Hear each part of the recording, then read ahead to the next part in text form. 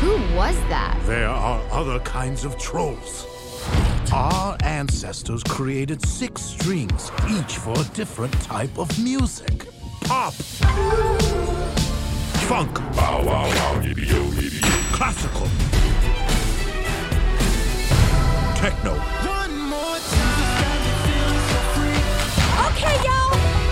Country. And rock.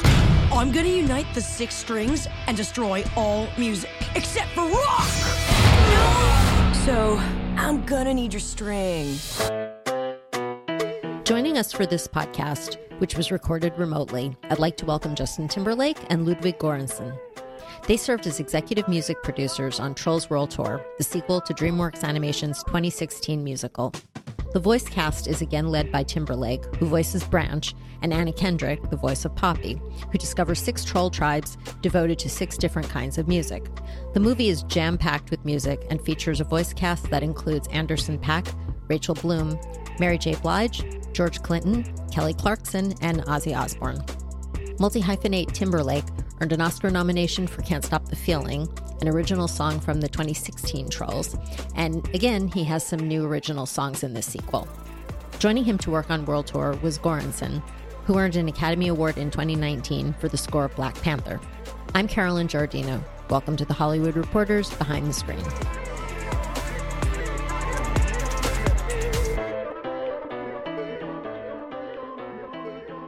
So thank you both for joining us today. Thanks for having me. Yeah, thanks for having us. How are the both of you?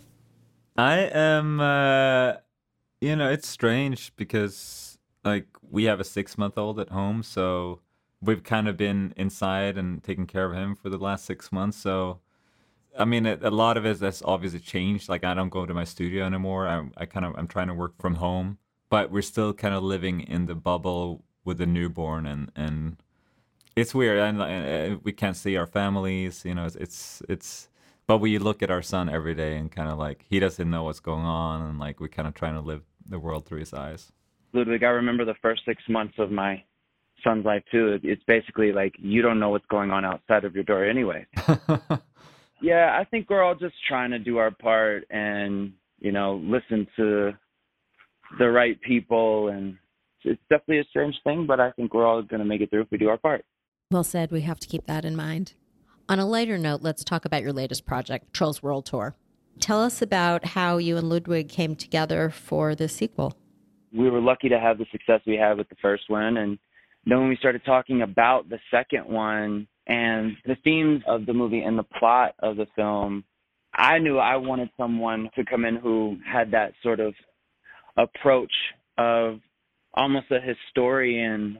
And we got it as far as having conversations with professors from UCLA about sort of just music and history and the way it's always been sort of a hand-in-hand thing. And the only thing I remember was our producer, Gina Shea, coming to me and saying, "Hey, what do you think about collaborating with Ludwig Göransson?" And I was like, yeah, that's a no-brainer for me. So, and then Ludwig and I met up at his studio and we just chatted about. It's kind of funny. It's like musicians when we meet. There's not a lot of small talk. You kind of just start going into all the ideas you could possibly have. And I think even walking away from that first meeting, we already had some ideas of who could be great for co-writes on certain songs and who we thought could be interesting for certain characters because they hadn't casted all the characters at that point for the second installment. And we were just kind of off to the races at that point on the whole thing. You have some new original songs and also covers. How did you select the lineup? Well, obviously, we were able to spot a lot of music on the first one. And for all intents and purposes, the movie's a musical. And I think with the first one, we used a lot of covers. And that was something this time around where we said we want to have more original music to really give the franchise its own kind of fingerprint as well. But I don't know, I think we just kind of went through each spot and said, does this feel like a spot for an original? I think we'd always want to try for an original over a cover, but because we already had the kind of flipping around the cover songs in the first one, it's already part of the DNA of the franchise. So there were certain parts like the first Trolls medley, where we cover Girls Just Want to Have Fun and Groove is in the Heart and Good Times and a few others. I mean, we're actually mixing within that an original where we introduce our character Tiny Diamond. So we were actually able to find spots in the movie to kind of do both at the same time and give the audiences that love the first one a familiarity. Well, let's listen to some of the music. Let's start with the first track, The Other Side. Justin, you collaborated with SZA on this one. Yeah, this was one that, this is a kind of a funny story where we had spent a few days in the studio, Ludwig and myself and Max Martin and Sarah Aarons, and we were trying to write songs for the big moment at the end of the movie. And we had the idea for Just Sing, but we also were trying to write a few ideas because we didn't know exactly what was going to work and what wasn't. So this was just very bare bones. And there was one morning where, how many days in were we, Ludwig, on this? I think we were 3 days in. Right. And we were basically just trying to write this last song for the movie, the big climax of the movie. And we were just every day working, on this one idea and like kind of banging our heads in the table. And finally we were like, oh, this is terrible. Let's start a new idea. So me, Max, and Sarah started this new song idea one morning where Justin came in a little bit later that day. And do you want to tell us what happened when you came into the studio? Yeah. So I basically, I think I had said to the guys, like, look, I'm just going to come in a little bit later. I can't see the forest through the trees, so to speak, on this.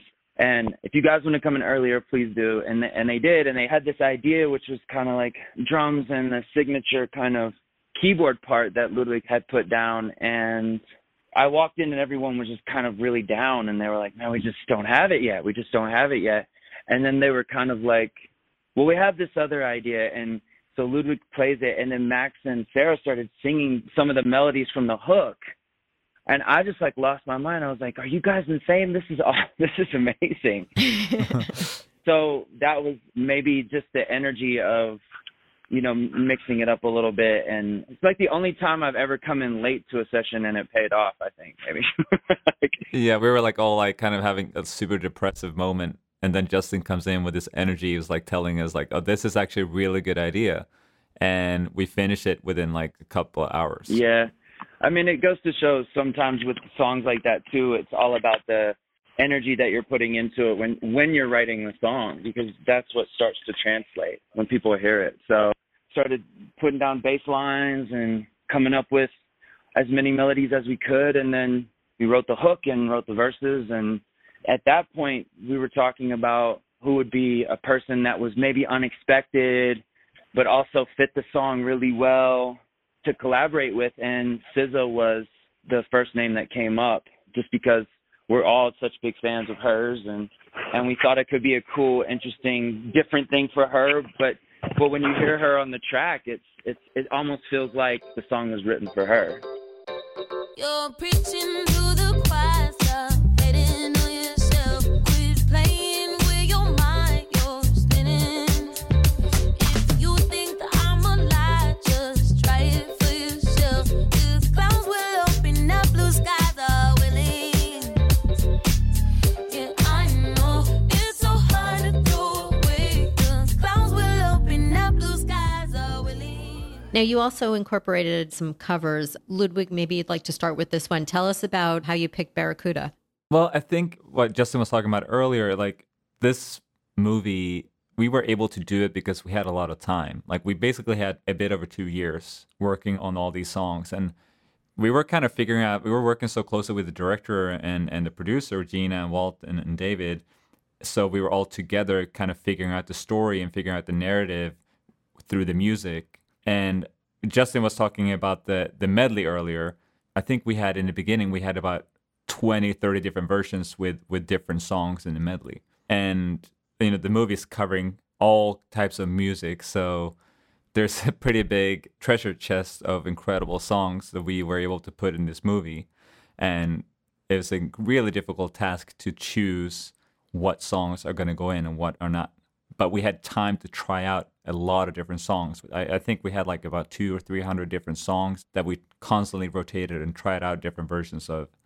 Barracuda was, I think, one of the last cover songs to make it in the movie. We were always kind of struggling to find a rock song that wasn't... it needed to have like a badass energy to it, but it couldn't be too scary. But it also needed to be kind of like uplifting and adventurous.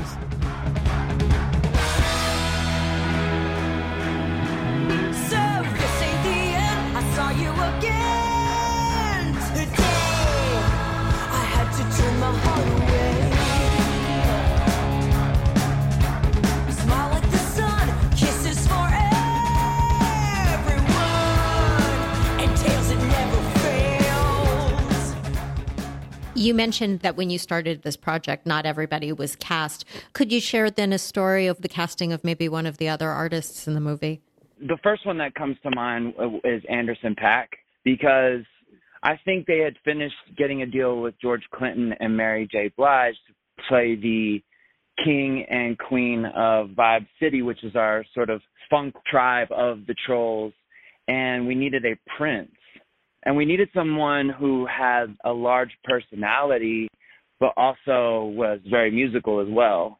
I think casting movies like this, I would certainly don't envy the casting director on a movie like this, because you need sort of a star in the sense of old Hollywood where they can sing and act and be funny and give emotion, you know, the sort of three-tiered entertainer in this type of situation. And, you know, Anderson is just he's such a, you know, prodigy musically. There was never a doubt in my mind that was going to work. You know, you have to remember, too, that this movie, you know, we've worked on this movie for, 2 to 3 years or something like that. So, Yeah. You know, at the time, I was a big fan of his Malibu record at the time, and I was pitching him as the prince of our sort of funk world. And I think he came in for a session and just, like, crushed it, and everybody loved him. And he was somebody that I was very happy to have. I mean, our cast, it really is sort of, for Ludwig and I, it really was a kind of, we keep calling it an embarrassment of riches, because everybody was just so talented. They came in and would just crush their parts. And then they would go in and do their voice acting and just crush that as well. Mm-hmm. Those things can be really tricky, and that was one that I was really happy about. Do you want to introduce the clip Don't Slack, which is one of the songs that you did with Anderson? Sure. This was one that came out of, I think at this point, Ludwig, had we sort of gotten far along with Just Sing and The Other Side? This was one of the earlier, we started this idea kind of early on. We actually were in the studio with Anderson and George Clinton because we recorded Atomic Dog. Oh, yeah, Atomic Dog, yeah. And like George Clinton came in and like he brought his band, and it was like a full day of, you know, jam session with one of the greatest of all time. I mean, I remember just like it was just being in that room, and the atmosphere was just like, okay, I'll this is once in a lifetime moment. Yeah. And I think after that we were so inspired, and George Clinton left the studio, and it was actually me and Anderson stayed. It was like midnight, and we stayed another 3 or 4 hours just jamming. He was playing drums, and I was playing bass, and I knew he was a great, incredible musician, but the musicality when he was playing, he was like, we were just jamming and like making up riffs and songs, and like, but by the way he was playing, it was like he was writing music in his head the same time while he was playing. It's different from just Right. You know, playing music. He was like kind of writing music at the same time he was playing, and we just made up one really quick, simple idea, like a bass. I played this bass riff, and he just played like a little groove over it. And we played that for an hour, and then we went home. And then next day, we really like listened back to everything we did, and like we all three of us were in the studio, and Justin was like, "That is sick," and then we made the whole song out of that. Not anyone can move you this way. No way. Finally got you loose from the cage. Okay. I ain't trying to smooth you with flowers, baby. I'd rather make a power play. Okay, no games. Imagine all the lives that we could change. You don't even know the power you got in them legs. Pick up your face and be proud for once. Take off your cool, but keep styling on her. Okay, now don't slack. I need all my racks. No, we don't hold back. Act like you know that. Go to your own.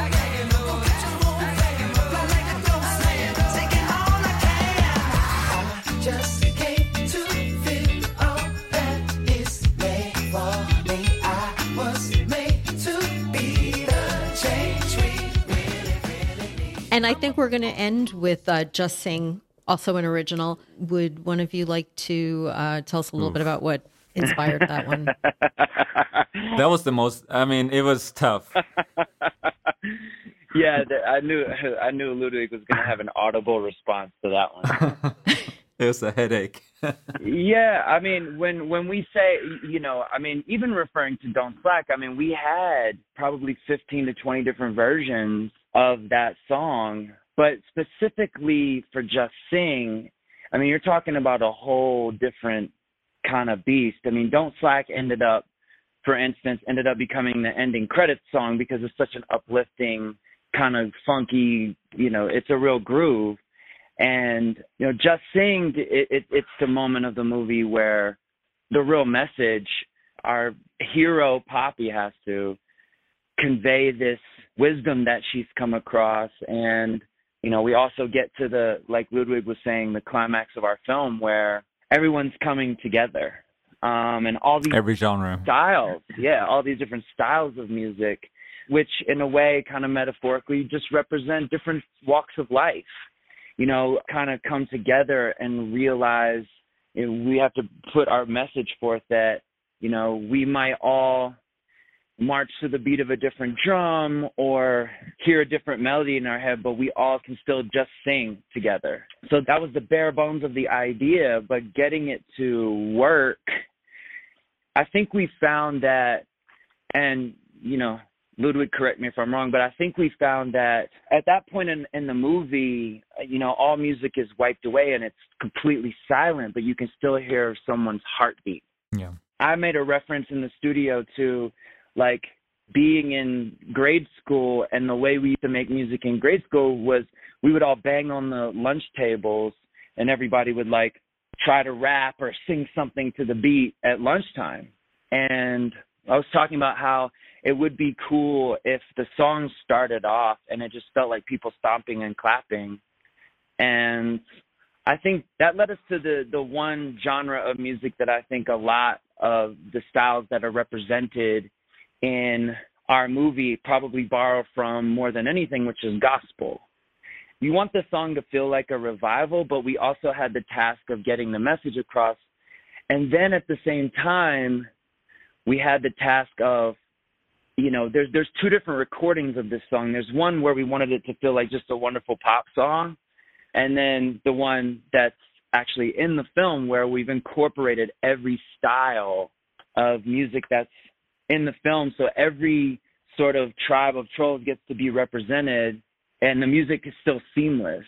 So then you start playing with, like, well, it can't be too fast, but it can't be too slow. So, because all the different styles have to be able to play along within it. And then it just became, you started talking to the creators and the animators and saying, when does this character come in and when does the next character come in? And it offered us the ability to say, okay, well, Mary J's coming in right here. Her character comes in. So this is where we'll transform the song into more of a funk groove. And then, okay, now Kelly Clarkson's character's coming in. Now we have to go back and make it feel like a country song as well. Mm-hmm. Or that it can at least be accompanied with all these different genres. And the wonderful Sarah Aarons had such a big part in the writing of this song and helped write a melody that could go over any style of music. So it's really true. I mean, I think one of the difficult things about this song in particular was just what Justin was explaining, that the song needed to work with every genre. So every tribe is represented throughout the song. And there was two ways you can write a song. We could have written the song, with trying to incorporate every genre while writing the song, but I don't think that would have been a great result at all. So what we decided from the start was, like, let's just try to make something really simple, like try to write something very essential, just like keep it a simple melody and then like a simple message that everyone would understand. And then after we have the song, we go back and we arrange it in a way where every genre is represented. Right. We basically wrote the song, produced the song, and then we had to remix the song with every genre exactly involved. That was kind of the task. Well, we're going to close out with Just Sing. And Thank you both so much for joining us. We appreciate it. Thanks for having us. Yeah, thanks for having us.